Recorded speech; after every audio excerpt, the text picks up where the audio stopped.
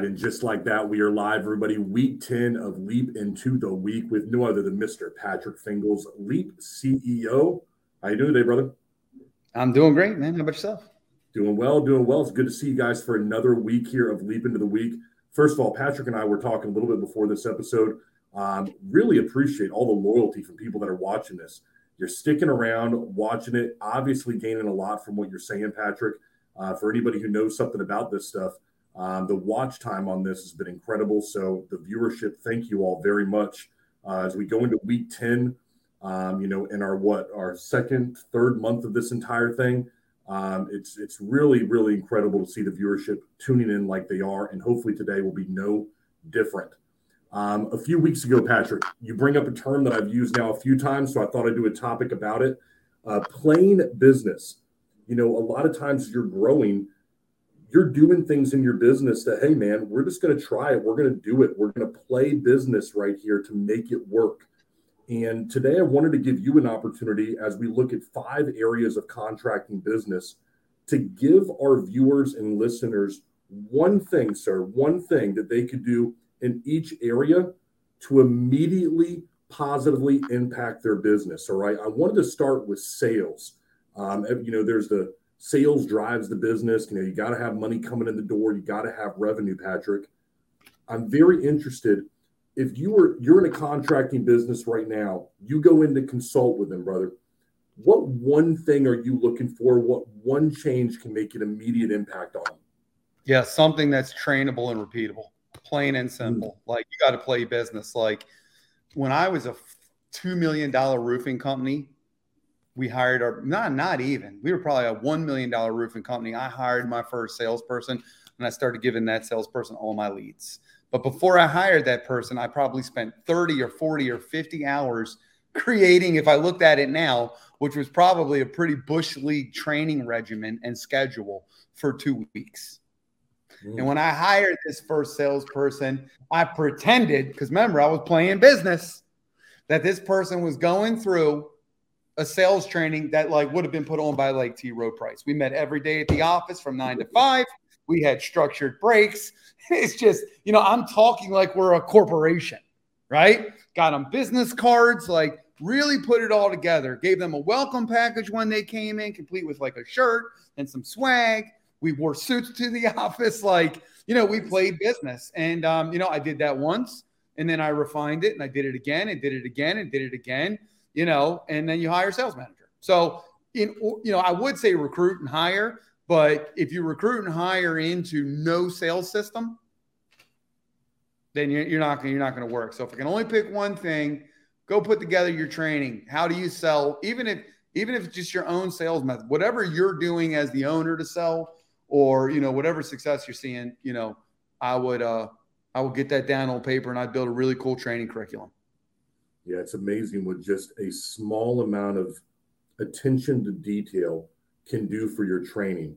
You went so far there, but I mean, just a little bit of organization can take somebody from nowhere to at least something for you. And so just put in a little bit of effort into that training for people, give them an opportunity to succeed, Patrick. Yeah, dude, I remember that I wanted to put a manual together. So I just used Microsoft Word. I typed the manual, and then I know this sounds crazy, but in the section where while I was training on Windows, I wanted to change the style of Windows. I literally just took a brochure and cut pieces of the styles of Windows out and taped them in there. And I know that seems pretty juvenile. Technology's come a long ways, but the point of it isn't what the content is. I know there's a lot of training system out there. There's a lot of, Dave Yoho, Sales Transformation Group, and those are great programs. But more importantly is you just have something structured for your sales team. So, my thing, I literally took cutouts of Windows, taped them into these people's binders. And every time I trained somebody, I had to do that again. So I would we used All-Side. I would take the All-Side brochure, cut all the little shapes and sizes out, tape them in there, and then put a description, and I'd write in the widths and heights. And I put that in their resource guide. And so I had that, but it was repeatable. It was repeatable, and I felt good about it when people came in, and I trained people into it. You can obviously do something much better than that now, and you can do it quicker, faster, and more repeatable and level up. But, having a disciplined training curriculum is really, really important. if you want to scale your sales team. I'm sorry, Pat, I got to go slightly off topic right here when you tell me something like that, okay? When you think about yourself, man, and I think a lot of business owners are going to maybe relate to this, they look back maybe 10, 12, 15 years, whatever it is, at the very beginning, and they go, man, I was doing that. Now you look at where you're at now, multiple companies sold. I mean, you're running arguably the best CRM company for contractors in the country. I'm going to agree with you on that one. 10,000 plus contractors using what you do. Like, do you just stop and go like, are you like embarrassed by that? Or are you like, man, that was part of the journey and like you wouldn't trade it? That was part of the journey, man. I told you in the one office, when the playing business office, man, me and my partner, Tom, we used to show up to the back of his house at Shady Nook in Catonsville, Maryland. We had a sunroom that we had converted to our offices. And we spent our first $1,000 on a conference table. Like we needed that like a hole in the head. But the only way I knew how to do it was to play business. And I had to play in the environment that we were at. I was going to do the interview either at a restaurant or a coffee shop, or I was going to do it at the Shady Nook house. We didn't have an office. So I wanted it to present somewhat responsible. So when the person walked in, they saw accolades on the wall. And at the time, the only accolades we had was a Better Business Bureau certificate in a $2 frame and a conference table. I needed that. I wanted to play in business. And it was a small Office Depot conference table. It fit 4 people. And we put that sucker in the middle of the sunroom with 2 desks on either side of it. And we had files all up on the walls with little white labels that said jobs in progress. And we had 2 jobs. We had 2 jobs. But that's the whole point of playing business is, I mean, if you try to put yourself in an environment of success that you can afford and that you can, what's the word I'm looking for? I can't think of it, but you can bring together, you can make happen, you can realize. So that's why it's called playing business, man. Well, let's continue with the playing business here. We talk about sales, and I love what you're saying here. A typical, repeatable training process for your sales team so that they can have this opportunity to succeed. But what about marketing, man? You've dominated marketing in a few different areas, whether it be radio, LinkedIn, social media. On the ground, I've been with the conferences with your people who do marketing. I mean, if you're stepping in and you're a contractor, putting yourself in their shoes, where can they make a better immediate impact in their marketing, Patrick? Yeah, get small. Contractors all too often want to be too many things to too many people. We talked about Bello the Bull. Remember, we had that conversation. So, get small, like be Howard County's #1 window company.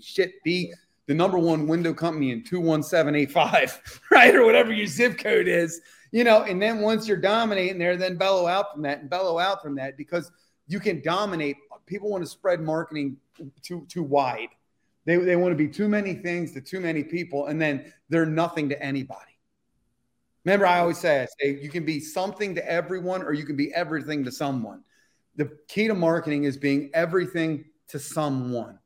So it doesn't mean, don't think in eternity. Be like, nah, man, we're going to be the Northeast leading roofing company. We're going to be the nation's #1 roofing company. But before you were the nation's #1 roofing company, you were Harrisburg, Pennsylvania's #1 window company. Yes. Right. And there's a little wink in that for somebody special, Harrisburg, Pennsylvania, but anyway, so you're Harrisburg, Pennsylvania's #1 window company. And then the next thing you know, you're the leading remodeler in the nation, but you started there for Harrisburg by Harrisburg. Yes. Now, if you dominate your sales, you dominate your marketing, inevitably you're going to have more production that's going to need to happen within the company.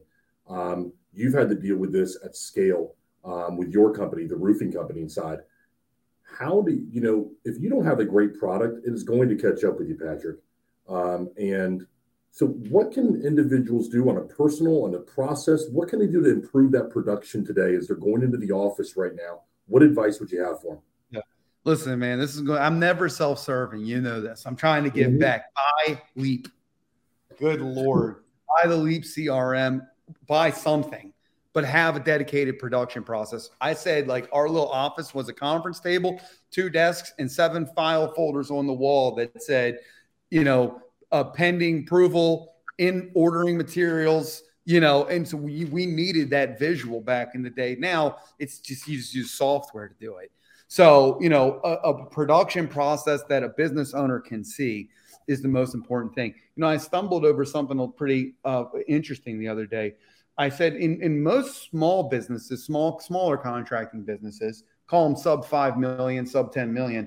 In order for the business owner to know what's going on, the only way that the business owner typically gets information is via email, text message, phone call, or face-to-face conversation.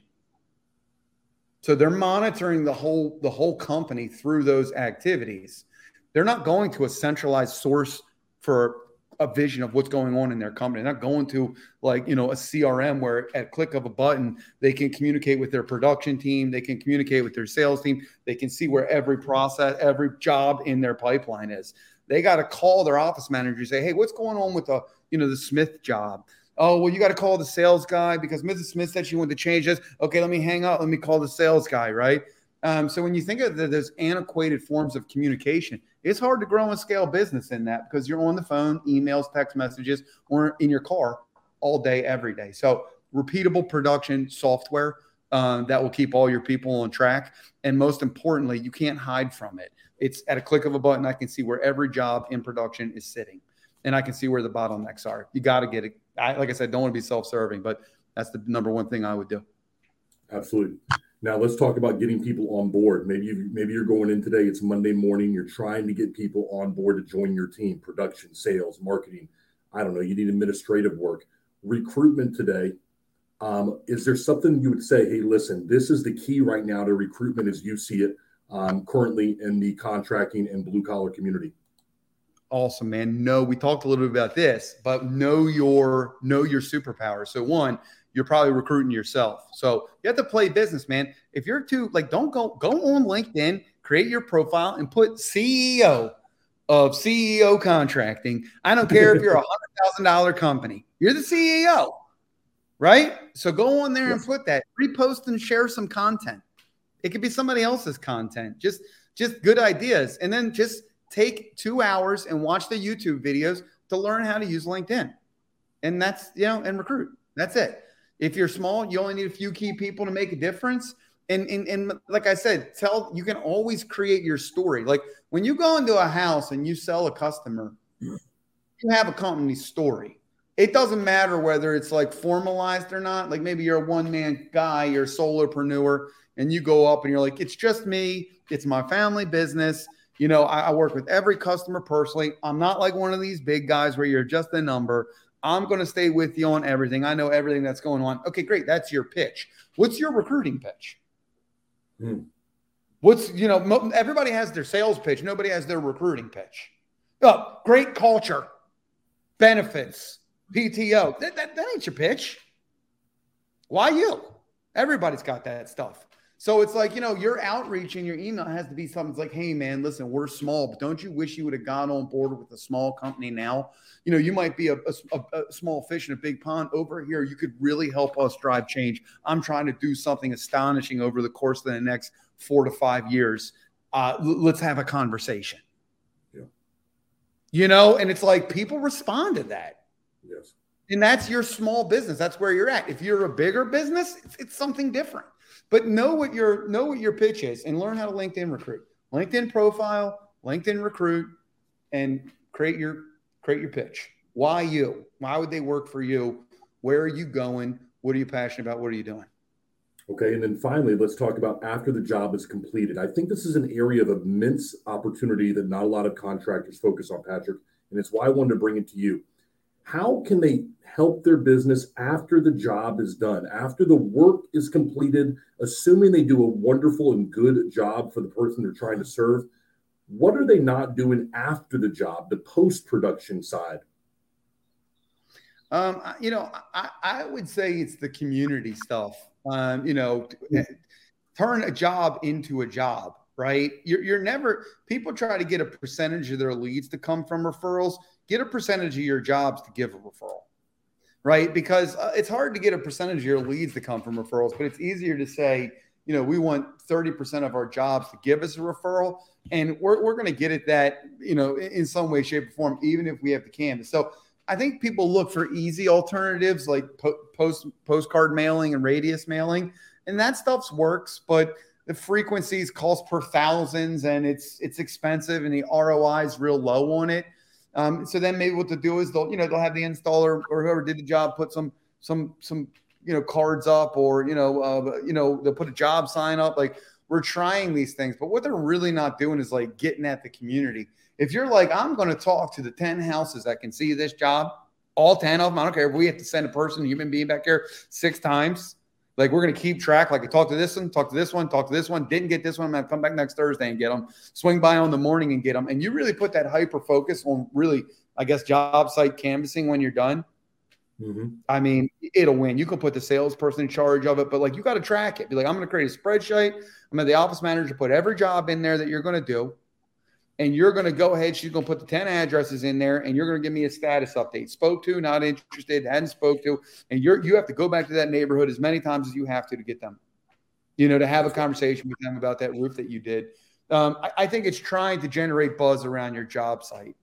Doesn't mean you don't do radius mailing. Doesn't mean you don't do a job, have your installers put out, door hangers. I mean, you do all that, but it's work. It's the hard work of being like, now we're talking to all 10 of these suckers, and, I think if you did that, you're probably getting one of them to say yes to an estimate. And the closing rates on those are much higher, 50, 60%, Huge. So there we go, everybody. Post-production, we're doing a community focus. I'm going to work my way backwards. Recruitment, get your butt on LinkedIn. Production, get yourself some Leap and get organized. Marketing, get small, be everything to someone. And then sales, make sure you got a templable, repeatable training process so that your people have an opportunity to dominate and to succeed. That's it. Go back, watch the episode, pick out a little bit of something right there and implement it into your day today. That's exactly why we do this here at Patrick Fingles, CEO over at Leap, everybody. That's how you play business right there, brother. So until next time, everybody, we will be back next week for week 11. We're going to be talking about leadership through the stages of your business, and how as a leader, you need to evolve into more than what you are now to bring your company to more than what it already is. We'll talk next week on week 11 here, Leap into the Week with Patrick Fingles, CEO over at Leap. Thanks a lot, brother.